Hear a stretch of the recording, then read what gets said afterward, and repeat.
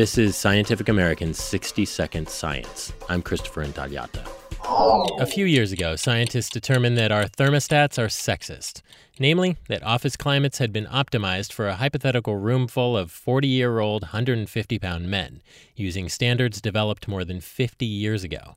And that ends up leaving a lot of women in the cold. It's called the battle of the thermostat, right? Tom Chang, a behavioral economist at the USC Marshall School of Business.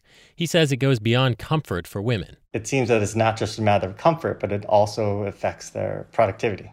Chang and his colleague tested that link between temperature and performance by quizzing 543 German students on basic addition skills and word scrambles in rooms that varied from 60 to 90 degrees Fahrenheit. And if you went from, let's say, the low 60s to the mid 70s, you saw an increase in female performance of almost 15%, 1-5, not 5-0, which I found remarkably large, as much larger than I had expected. The effects tapered off after the mid 70s. But men, on the other hand, had a small decrease in performance, about 3%, as temperatures rose to the mid-70s. The results are in the journal PLOS ONE. And there's a chance these findings might explain things like disparities in test scores on the SAT. The long-standing gap in performance between high school boys and high school girls on the math portion of the SAT is approximately 4%.